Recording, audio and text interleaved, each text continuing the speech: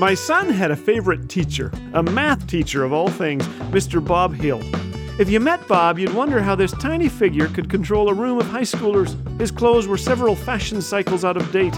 He wore a rubber sock over one finger to better hold a piece of chalk. And he'd point stuff out on the blackboard with his middle finger, as students grinned.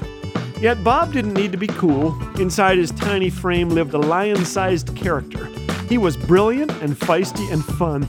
He loved his students. He wanted them to learn math, but even more to see Jesus in his life. And they did. At Bob's funeral, it was clear that his legacy lives on. May we live like Bob. That way, the preacher won't have to lie at our funeral. This is Laugh Again with Phil Callaway. If you'd like to hear the regular daily program or discover all things Laugh Again, visit us at laughagain.ca. Laugh Again. Truth bringing laughter to life.